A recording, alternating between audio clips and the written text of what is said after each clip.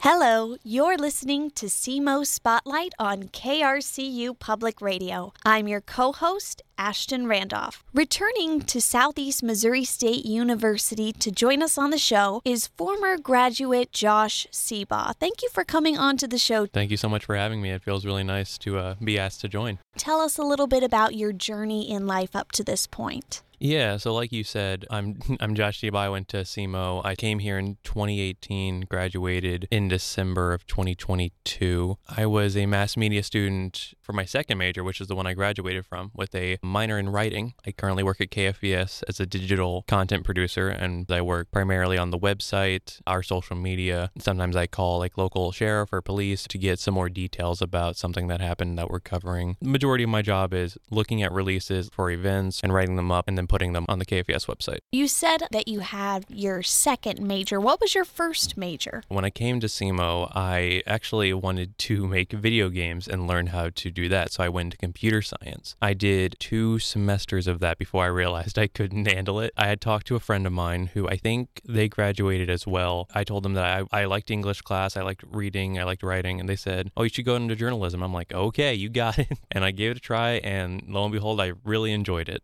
Tell us some of your participation as a student at SEMO. Were there any activities, clubs, or jobs that you really enjoyed? This was actually put on my profile on KRCU when I worked here. I was part of the a cappella group, Red Hawk Rhythm, and we actually went to competition. I think it was 2021.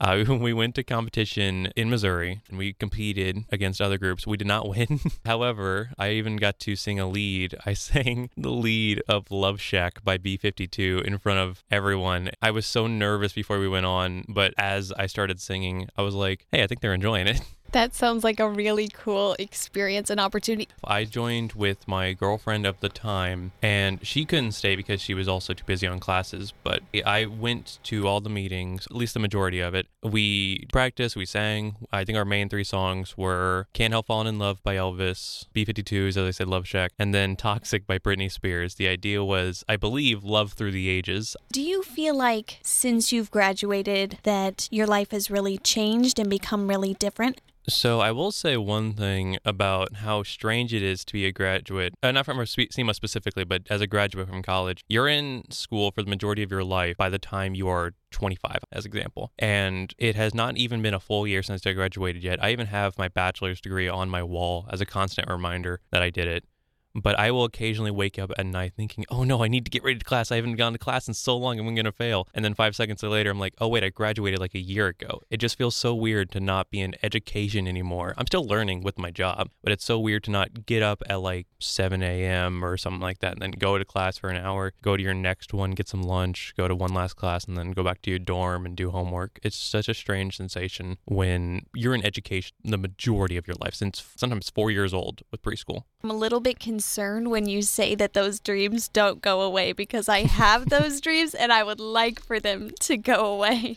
I'm not going to say that they're every night, but I'll get them like maybe once a month, and that's kind of pushing it even. And it's not a frantic thing, not at all. But to be fair, it hasn't been even a year yet. What advice would you give to incoming freshmen who are here at SEMO, or students who are about to graduate from the university and enter into the working world? For the case of new students, and I was told this myself at the same time, if you have a major and if you have a plan, that could easily go out the window, because college is not what the movies and everything look to be. And I'm a media student, so of course I'm basing it off movies.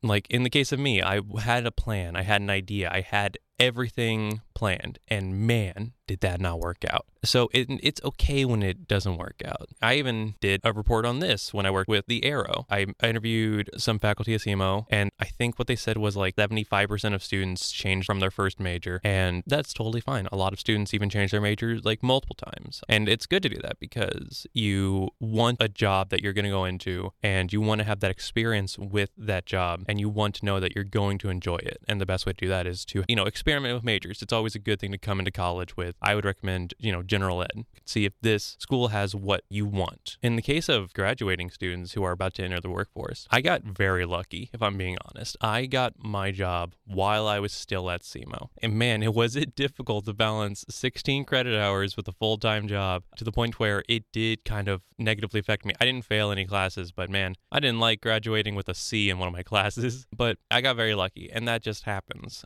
especially with certain fields. Like, I won't specify which ones because I don't want to discourage anybody, but you need that backup plan. You need that idea of what can I do until I get the job I want. Let's say you went to college for teaching.